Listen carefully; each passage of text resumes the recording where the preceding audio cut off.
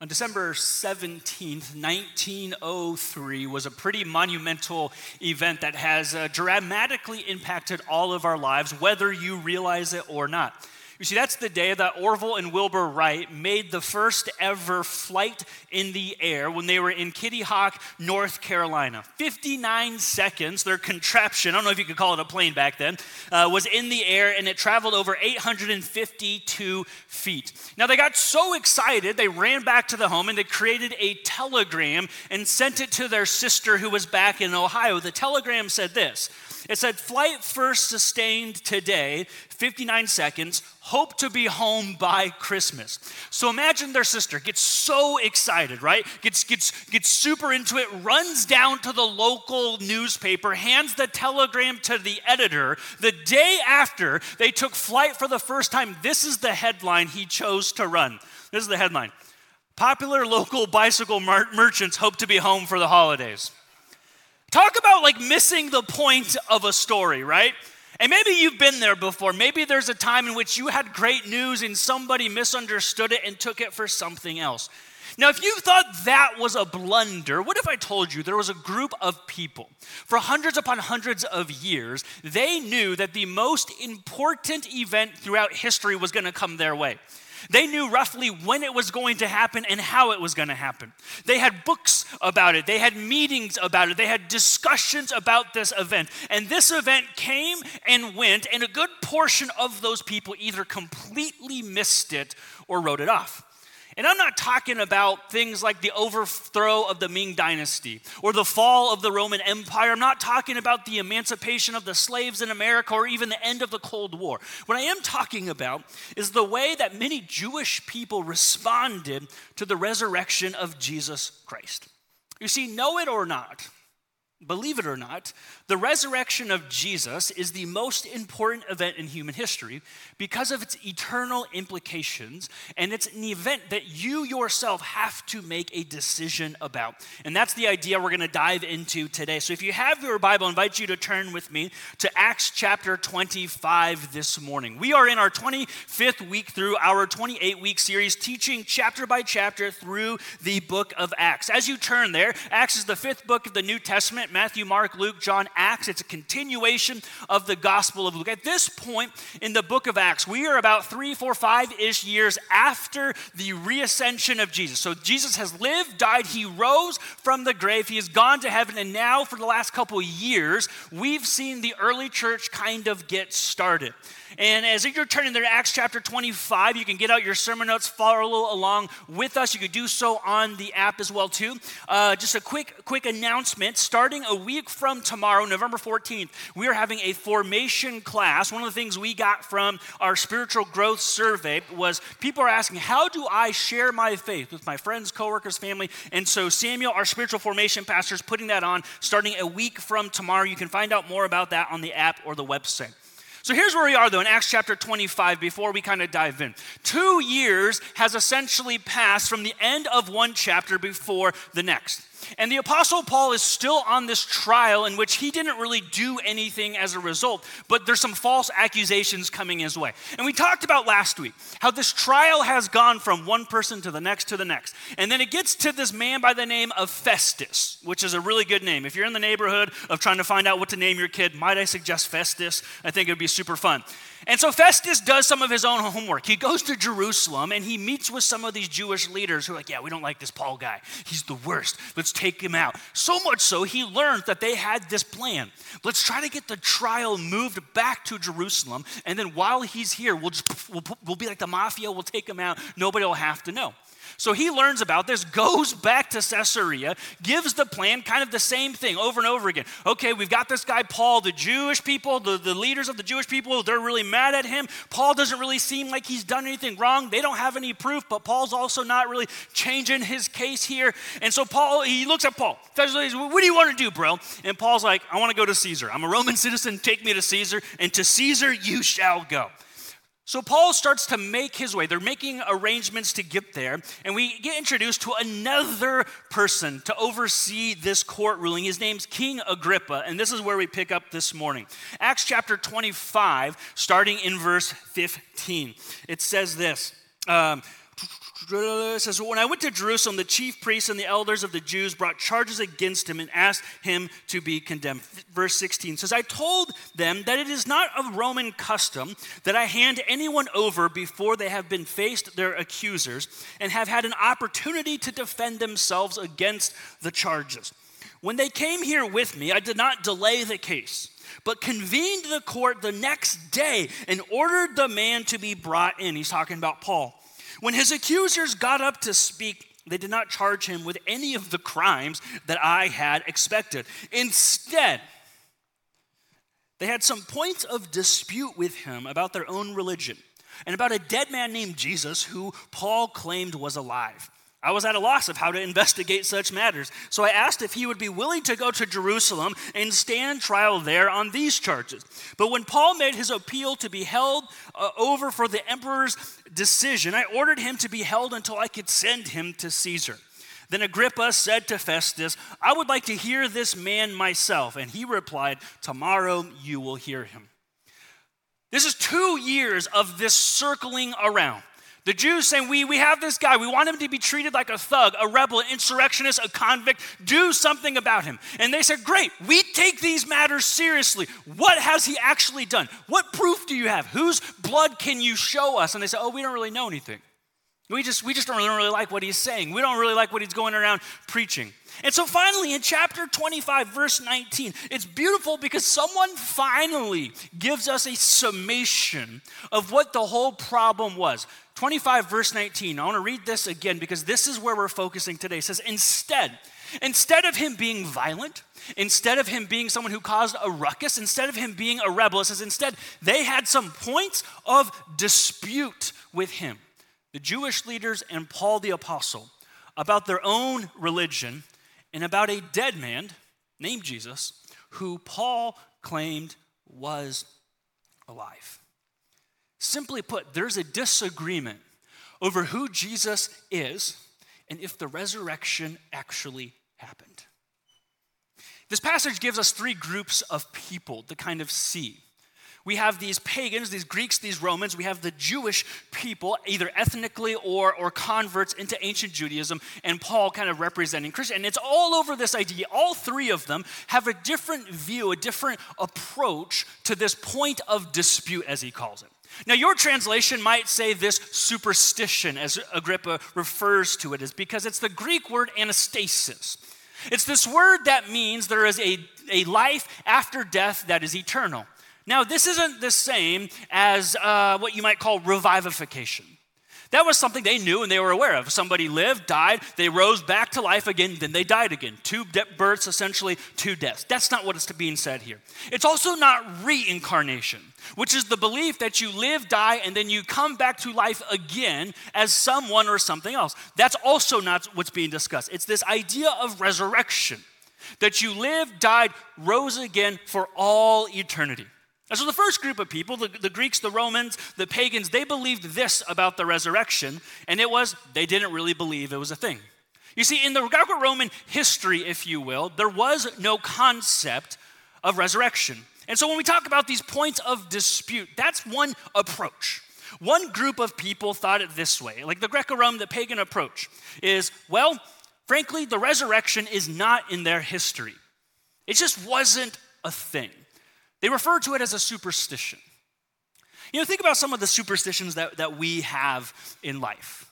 So those are the fun ones that we maybe joke around with or just write off from time to time. You know, when you're wanting good luck, what do? You cross your fingers, right? We know it doesn't really do anything. How about this one? Fill it in for me. Don't step on a crack or you'll break your mama's back. You got to say with a little hood in you though, right? If you were to go to other countries, if you go to like the country of Japan, they have a superstition that I believe that you don't put your chopsticks vertically next to each other because it looks similar to the word for death. If you were to go to a Middle Eastern country like Syria, you would notice that they don't sell yo-yos because they believe that yo-yos were the reason that drought happened in the past.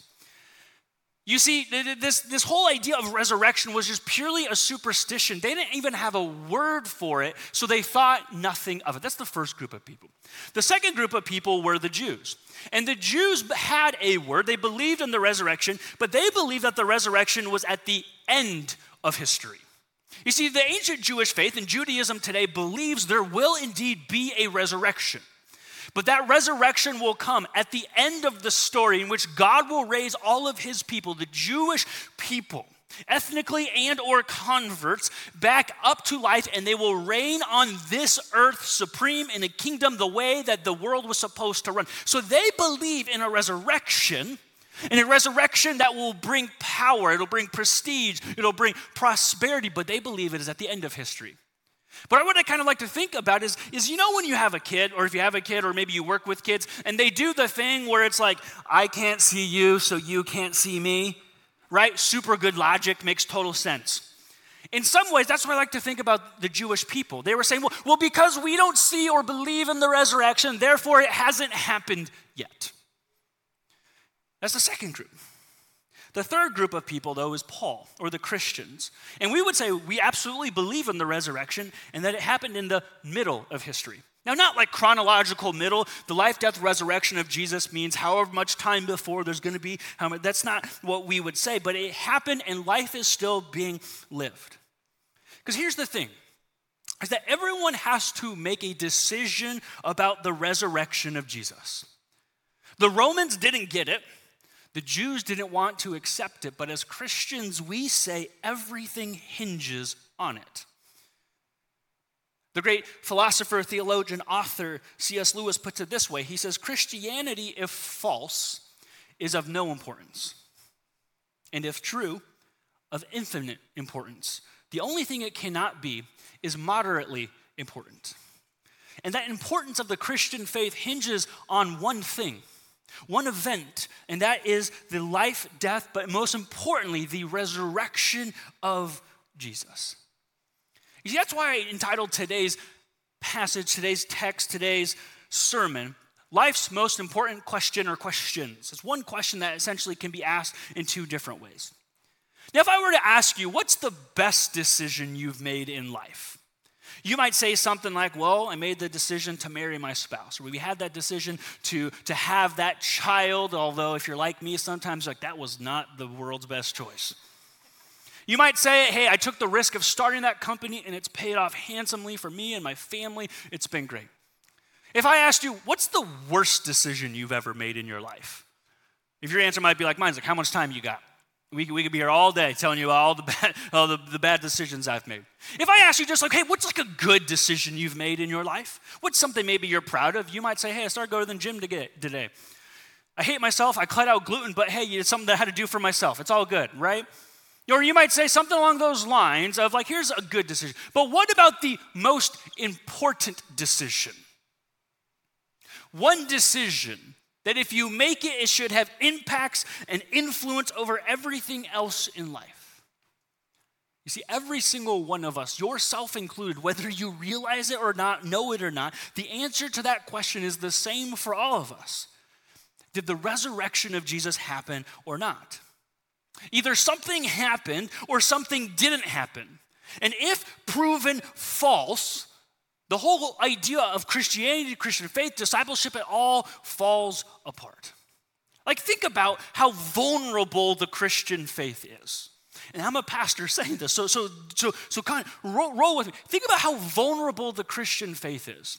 Our faith is built upon the resurrection, one event in history. Our faith isn't built on the otherworldly or the supernatural. Hindus and Buddhists, they have this faith and this religion built on something in another realm of spirituality. Otherworldliness, whether it's forms of consciousness or enlightenment, and it has implications. You can't really prove it, you can't really deny it, and so there's not a whole lot of argument there. If you were to go to Judaism or to Islam, everything about their faith is built on, most importantly, this idea of practicing law, practicing rules and regulations. Whether that's the Torah, the Mishnah, the Quran, respectively, whatever their book may be, but the Christian faith, built on one thing and one thing only. Did Jesus Christ rise from the grave or not? That's it. If someone could provide his bones, the whole thing crumbles. If somebody could provide proof that the resurrection did not happen, it all falls apart. You see, the Christian faith is not built on new age concepts because we don't have anything new. The Christian faith is not built on better ideas because oftentimes our ideas are countercultural. It's not built on stronger morality because there are religions that hold to being a better person even more so than the Christian faith does. All someone would have to do is say, here's the bones of Jesus, and Christianity would just disappear as it should. And it comes down to this, is that Christianity survives on the actuality of the resurrection of Jesus. There was this point of dispute. There was this superstition. Well, did it happen or not? See, Christianity does not survive on the teachings of Jesus alone, as good as they are. It doesn't survive on the miracles of Jesus, as mind-blowing as they are. Christianity cannot survive on the death of Jesus, despite how heroic it is by itself. So you want to know what the most important question you and I have to ask ourselves at some point in our life and make a decision on. It's one question, twofold. So here's the first question, is who is Jesus? It's the first question. Who is Jesus? And you might follow that up, and did he resurrect or not? You see, Paul and the Jews, they agreed on Jesus a lot. They agree that he was born in Bethlehem, that he was a Nazarite. They believe that he was a carpenter. He had siblings. They believe that he honored the Torah. They believe, similarly, that faith in a substitute is a way to atone for your sins. They believe in a second or a last Adam would come to be the Messiah to save the world. Paul and the Jews agree a lot about Jesus and the Christian faith. The one thing, the major thing, though, that they did not was Paul says, I believe unequivocally that Jesus is who he said he was and he rose from the grave. And the Jews say he absolutely is not that man. You know, my question is always, why didn't the Jewish people just ignore Paul? Why didn't they just say, he's just a crazy dude, just write him off? Like we're like almost into the holiday season and every single family, I'm convinced, has that like crazy Uncle Al. It's like, hey, Uncle Al's coming over today. Don't bring up politics, okay? And if he gets onto that soapbox, okay, just kind of, just get the conversation. Or don't bring, we have crazy Aunt Susan coming over. Don't ask her about that one thing because she'll just talk your ear off. And if she does, just kind of smile and nod to get it right. You guys all have one of those people in your family, yeah? If you're like, we don't have one of those people. It's probably because you're that person. But anyways, I digress. And you know what happens with that person? You just learn to ignore them. They can talk and talk and talk and talk and talk, and then, okay, finally I'm gonna go back and watch football. Or what do you know? There's still some pie I gotta go eat, Oh, what's that, honey? You need me to do something over here? And then you find a way out of the conversation. Why didn't the Jews just treat Paul like a crazy uncle? It's because they knew they couldn't. Because they knew enough about the prophecies and what the Old Testament said about the resurrection of man. And they knew that if true, it changed everything. You see, when it comes to the resurrection, you can't play the crazy uncle card on it. It's too important. Put it this way, there is no middle ground when it comes to the resurrection. It either happened or it didn't. There is no middle ground. It's either the most important thing or of absolutely no importance. There is no middle ground. Either it changes everything about the way I live, the way I think, the way I function, how I schedule my life, or it's just a nice little fairy tale. The resurrection has to be something other than, I don't know, it's no big deal. Whatever, just shrug it off. It's just another one of those crazy little superstitions. We don't have to pay anything to it. And so if you're here with us today, because there's many people who come to our church who have yet to make a decision about Jesus. And if that's you here today, I just want to say this to you. We are so glad that you are here. Because we strive to be a church where doubts and questions aren't written off or aren't seen as something bad or negative, but rather we provide space and environment and opportunities to wrestle with that as a community. And so we hope that you feel loved. and valued and cared for and welcome here. Even though you might not believe what the church, First Christian Church believes at this point, we are just super glad that you're here. We hope that you will wrestle with those questions with us. Give us the opportunity. We'd love to set up a coffee or after service or any of those types of things. But if you are here with us, and you would raise your hand, I'm not asking you to do it, but you would raise your hand and say, I believe that Jesus not only lived, I believe that he not only lived a perfect life, I believe that he not only died on the cross, but I believe that he rose from the grave 3 days later. As your pastor, as the person who is called to show some spiritual authority in your life, what I want to say to you and to myself is for us all to consider, are we treating that truth with the life-transforming work it desires to be in our lives? Everything hinges on the resurrection. That's why the Apostle Paul will later write to the church in Corinth, 1 Corinthians chapter 15. This is the Apostle Paul, who's in the book of Acts. We've been reading and studying about him. He writes this later about the resurrection. This is what he says in 1 Corinthians chapter 15, starting in verse 12. He says, but if it is preached that Christ has been raised from the dead, how can some of you say that there is no resurrection of the dead? If there is no resurrection of the dead, then not even Christ has been raised. And if Christ has not been raised, our preaching is useless. And so is your faith. More than that, we are then found to be false witnesses about God. For we have testified about God that he raised Christ from the dead, but he did not raise him if in fact the dead are not raised. For if the dead are not raised, then Christ has not been raised either. Verse 17, and if Christ has not been raised, your faith is futile, and you are still in your sins. Verse 20, though, he says, but if Christ has indeed been raised from the dead, the first fruits of those who have fallen asleep. Paul even writes, he's saying it's that important. It either changes everything or it is completely useless.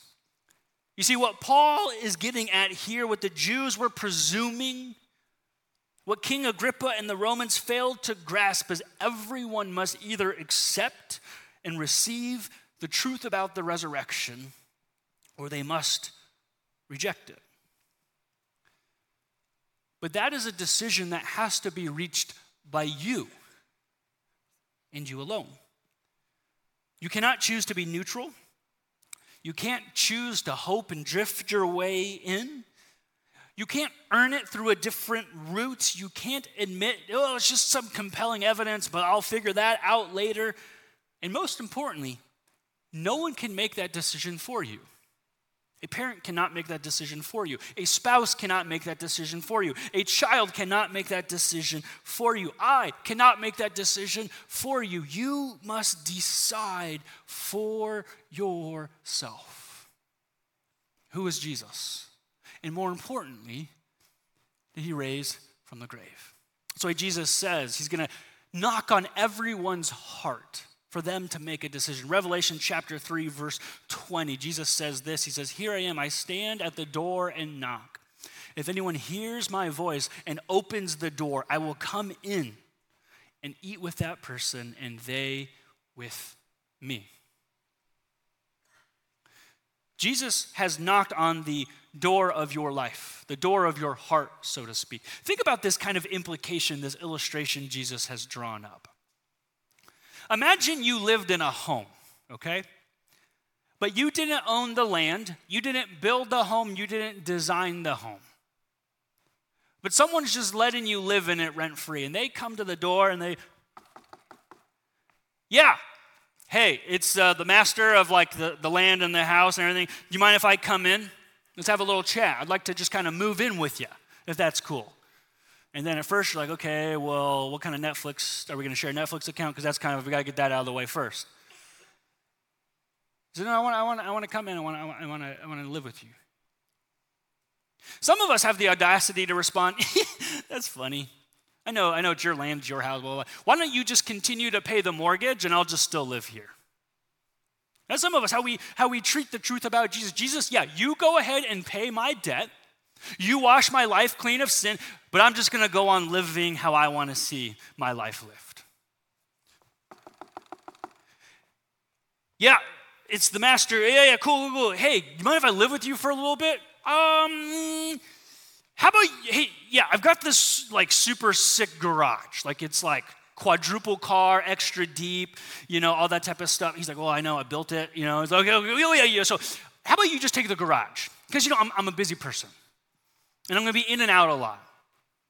And so why, I don't want you to be an inconvenience on my life, but when I have time to see you, I'll just drop in, we'll hang, maybe we'll play some ping pong, maybe some foosball. It'll be super fun. We'll chill from time to time, but I'm in and out. I'm a pretty busy person. Hey, it's Jesus. Do you mind if I come into your house? Oh, hey, Jesus, great to see you. Yeah, come on in. Pick any room that you want, but don't you dare change anything. I've got it just the way I want. I've finally organized everything the way I have it designed, and so you can go ahead and come in, but don't you dare change a thing. So I ask you again, who is Jesus? And most importantly, do you believe in the resurrection or not? Second question is similar to it, but it has a different implication. Question 2 isn't just who is Jesus, but it's who is Jesus to me? Who is Jesus to you personally? See, I think Paul is the best person to give the answer to this question. He goes from being an enemy of Christ to being a friend of Christ, a persecutor of the way, as it's called, to being a proclaimer of the way, from hating Jesus to loving Jesus, from inflicting suffering to being a sufferer. Why the change? Is it because he learned some new facts? Is it because he read an updated Wikipedia? No, it's because he had a personal encounter with Jesus on the road to Damascus. It's like the difference between knowing about someone and being close with a person. Let me give you an example. Let me show you a picture here of someone who I know a lot about. His name is Kobe Bryant, okay? Now, I'm not going to go so far to say he's the greatest basketball player of all time. I understand, I'm in the Midwest, all that type of stuff. Definitely top 5 guy. But I am a humongous Kobe Bryant fan. So much so I named my dog Kobe after him. And I could tell you so many facts. I can tell you where he grew up. I can tell you the fact that most people think he grew up in Philly, but he actually lived in Italy because his dad was a professional basketball player. He moved to Philly, went to Lower Merion High School, and then was drafted. And most people say, yeah, to the Los Angeles Lakers. En contraire, my frère. Those are the Charlotte Hornets. Well, what else happened after that? Well, he's traded to the Lakers. His whole entire career was them. I can tell you about how he chose and why he chose Adidas as his first sponsorship because of Nike, because of this man, Sonny Vaccaro, and this long story there. I can tell you that, well, he had scoring titles in 2006, 2007, MVP in 2008. He won 5 championships, 3 with Shaquille O'Neal, 2 with Pau Gasol, and on and on and on and on. I tell you all the facts that you want to know about this man here. But if someone were to say, well, Eric, what was he like? How did he drink his coffee? He's known for having this bulldog attitude and mentality, the sheer determination that wowed people. Where did that come from? I don't know. I just know facts and stuff about him. I know about him, but I actually know him. Question 1, who is Jesus? Can you give me the facts? Can you give me the knowledge? But question 2, why should I listen to you about what you know? Question 1 says, do you have the facts straight? Did you get all your research in order? But question 2 is the convincing proof about why I should listen, about how that has translated, made the 18-inch trek from your head to your heart. And the biggest thing and the scariest thing that I see as a pastor, that I see as a Christian today, is we see a lot of people who get question number 1 right. Who is Jesus? Who is the Son of the living God? Let me tell you some Bible verses. He lived a perfect life for my sins. He rose from the grave 3 days later. He spent, a couple weeks, I think it was like 40 days. Walked through a wall, did some cool miracles. His friend Lazarus died, and he cried, and he brought him back to life. I know a lot of people who get the first question right, but it hasn't translated. Well, who is Jesus to you? Who is Jesus to you? If Jesus is alive, if the resurrection has happened, it has to be the most important and influential thing that's ever existed in our history. That's why Peter writes this, 2 Peter chapter 2, verse 21. He says, "It would have been better for them to have not known the way of righteousness than to have known it and then to turn their backs on the sacred command that was passed to them." Jesus cannot be these things. Jesus cannot be just a good moral teacher because he claimed to be God. And someone can't claim to be God and have everything in their mind kind of straight. He can't be just one God among many because he denounced the others. He said, "I am the way, the truth, and the life." He can't be just an important historical figure. He said, "I am the Alpha and the Omega. I am the beginning and the end." He can't be just a really, really charismatic leader because he couldn't talk himself out of being killed on a cross for having done nothing. So who is Jesus? And who is Jesus to you? Let me close with this thought. And it's that our salvation is more than just believing. It's living the life that he commanded. Who is Jesus to you? Jesus is either dead or alive. His resurrection is either truth or it is a fairy tale. If Jesus has in fact died and the resurrection is not real, we continue to welcome ourselves in a dark and hopeless world.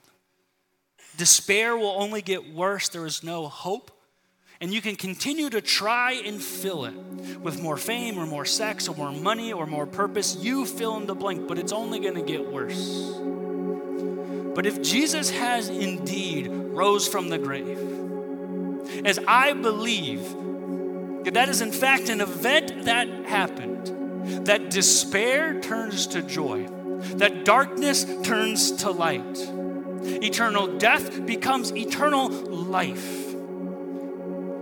And the troubles and the hardships and the pain, even though they come our way, they are no match for the glory that is to come when we live eternally with him. So if you are here this morning and you are trying to determine, ask those questions.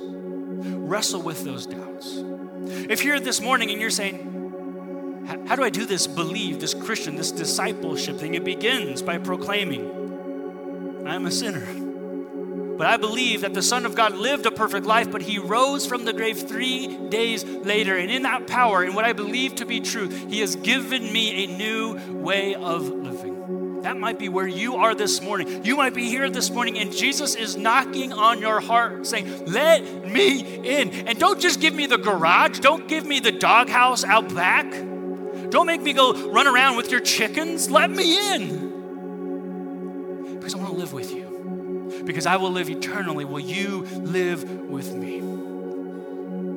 And for those of you who can confidently say that is a decision that you have made, you could stand boldly and say, I believe that Jesus is my Lord and Savior, that he is the resurrected Yeshua Messiah. Then I challenge us all, let him have his way. Let him transform anything because he knows and his way is best. Would you pray with me as we continue to worship our resurrected King this morning? Lord, we pause before you this morning. We offer up our prayers. We offer up our tithes. We offer up our time. We offer up this moment, this hour to worship you. And we worship you because you are the resurrected Savior. That we believe it to be an event. that changed all eternity. An event based out of your love, an event based out of your grace, an event based out of your compassion and your mercy and your will and your desire to be just. And so, God, we thank you. May we worship you holy this morning. If there's anyone this morning who is feeling that knock for the first time, I pray, Lord, that your Spirit reveal that. I pray that your Spirit convict them. I pray that they see the life that you have lived, the life that you died, and the life that you've risen again, that you've given as a free gift to each and every one of us. I pray that they believe, and that belief translates to a changed heart because of a changed eternity. We worship you.